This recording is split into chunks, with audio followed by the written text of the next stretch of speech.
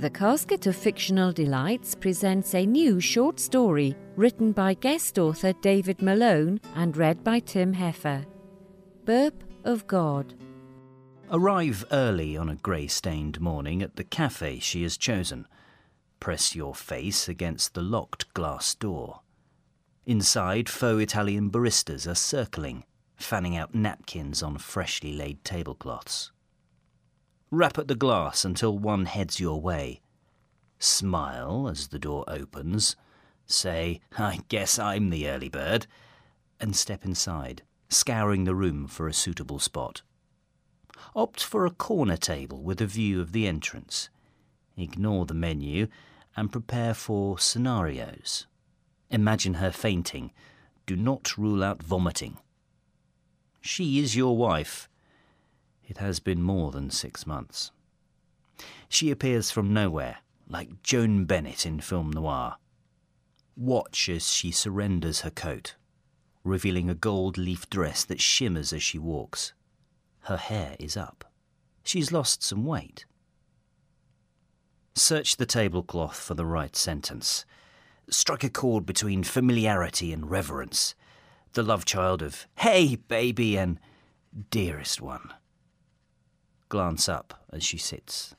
Break the ice and say, "Your mother's going to love hell." A muscle twitches in her left cheek. The lines in her neck could be the root of a smile. Follow it down to her chest instead, a delta of cracking skin where Christ on a cross hangs, lopsided, nestling in cleavage. "George," she purrs, leaning forward to pet your hand, your silly, insignificant little hand. "You are her hell." "The university named a scholarship after you," she tells you, as coffee is served from a carafe. "It went to a Chinese PhD student, Jonathan Hu from Jiangsu. That's how he introduced himself to the Board of Governors, like a rhyming couplet for them all to remember." Wonder why this is important. Reach for her hand and miss. They sent him home after your resurrection. Budgets, they said. And note the bareness of her fingers as she draws them back.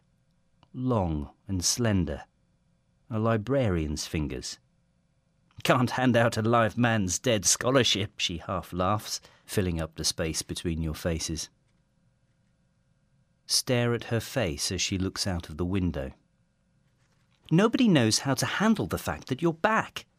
They sent that boy home with a suitcase full of broken dreams. I said it wasn't fair, but Alan wouldn't have it. He said you were back and it changed the university's charter, changed the rules, changed everything, really." A chirping sound, like a chorus of trapped crickets, halts her stream of thought. Watch as she lifts and unfastens a handbag, presses a couple of buttons on her new phone, takes a moment to read a message, smiles, then unsmiles. "My friend," she says, without having to add any more. "How is he?" you ask. Right letters, wrong order. Clever you. "He's good. Happier now that he's past the bar," she assures you, as she tucks her phone under a napkin. Take a biscotti from her saucer. Snap it in half. Dunk it. Say, "So he's a child, then?" "He's a professor," she corrects you, smacking the table with her ringless hands.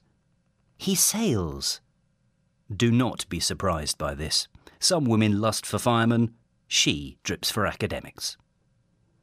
"You said he'd passed the bar." "The bar, yes, the bar. The bar at the mouth of the river. He's racing to Douglas, to the Isle of Man." Isle of Man, Isle of Men, I love men. Let it warp in your ears. Say, "You didn't wait long, Anita." Her face turns as long and as blank as the future. It reminds you of a child resigned. "Long?" she asks. Nod. Roll the question around in your mouth like a bitter pill. Spit it back out.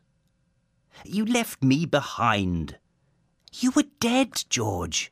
You died," she states plainly. Bat her assertions away until she wrestles your hand down. There was a funeral. There was cake, for Christ's sake. Know that life is a line that can be smudged. That you love her. That it was ever so.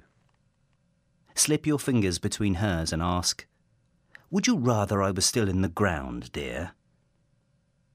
The look she gives you is barbarous. A cold reminder of the girl you uncaged all those years ago. "I think it's good that you're back," she says, using the word good in a severely technical manner. "I don't understand this. I can't. But I know it's important." Tell her you can take her someplace new, like she always wanted, somewhere far away from this maritime backwater, a place where the salt isn't everywhere, creeping up the walls. She throws her napkin over your half-full cup and then motions for the bill. "Peter warned me this might be too soon," she murmurs. Feel the adrenaline fizzing up behind your ears. That name. Peter the Rock, your other professor. The £10 note she presses to the table pitches up and collapses again as she scrambles for her bag. "Not that it matters," she sighs, zipping it up, "but he's a social anthropologist." Laugh so loud that a waitress across the room breaks step and pivots with her tray. "You find this funny?" she asks. "He's good, George. He's helped me see—" Give her some perspective. Blast the windows open. "Does he fuck my wife like a native or a settler?" "He loves me." "I love you more." Her fingers flick the words away before they can take root. Pull yourself back from the edge. Scratch an ear with your teaspoon and wait. "I keep asking myself if I'm dreaming awake. How can you possibly be here? Every day the same damn merry-go-round. Do you know what they're calling you in the newspapers? Have you even looked at one? You won't speak to anyone, so they're filling in the blanks for you. They're calling you George II. You've given people a false hope. They've started leaving their jobs in the middle of the day. They started digging up their loved ones. The army had to step in while you just sat there in your hospital bed, refusing to talk, devouring pot after pot of pudding, like a starved mute." Tell her you like pudding. It's not a crime to like pudding. "Joan dug up her cats in a garden. I caught her in the act. Do you know what she said to me? She told me to fuck off. That it was just in case." Change the subject. Ask of her mother. "My mother doesn't believe any of this," she barks. "It's not possible to her. You're just a blip. That's how she sees it. She calls you the burp of God." Grin at the image. Lean in and say, "He hears everything, you know." Watch as her personal saviour rises from the mounds of her chest. Anticipate the question as she rubs his feet with her thumb. Stand. Tap your wedding ring against the glass of the carafe. Announce, "Death is like being alone in a room with a Coke machine."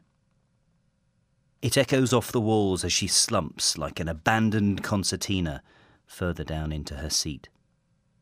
I know it doesn't sound like much, but that's what it's like. It isn't grand.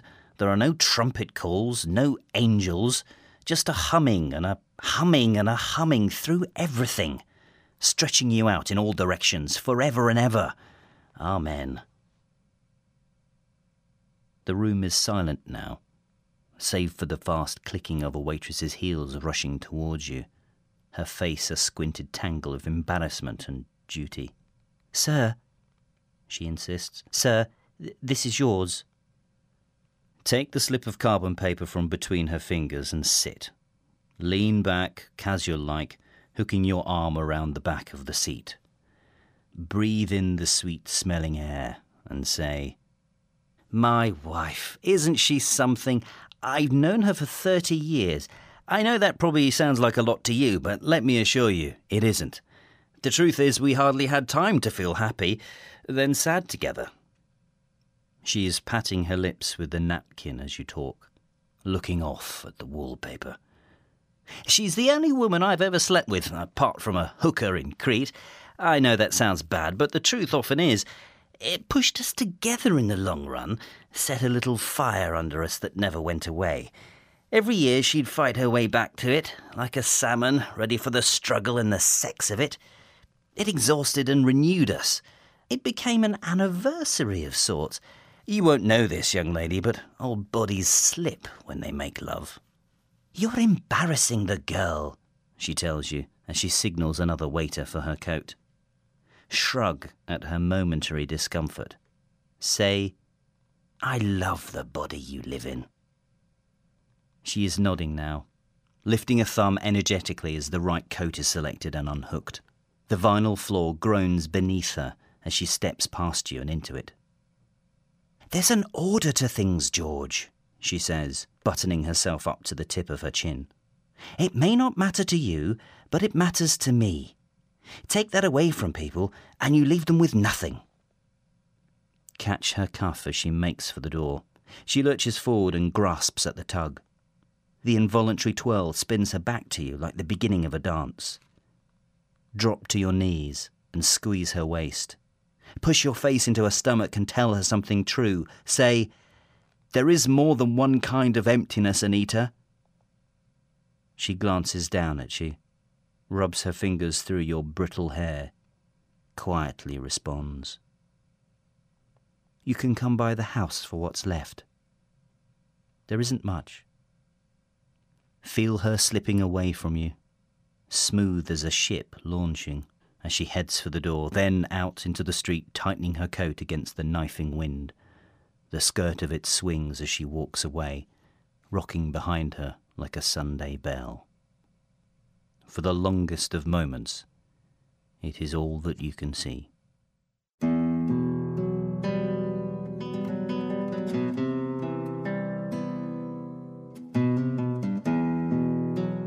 Burp of God was written by David Malone and read by Tim Heffer.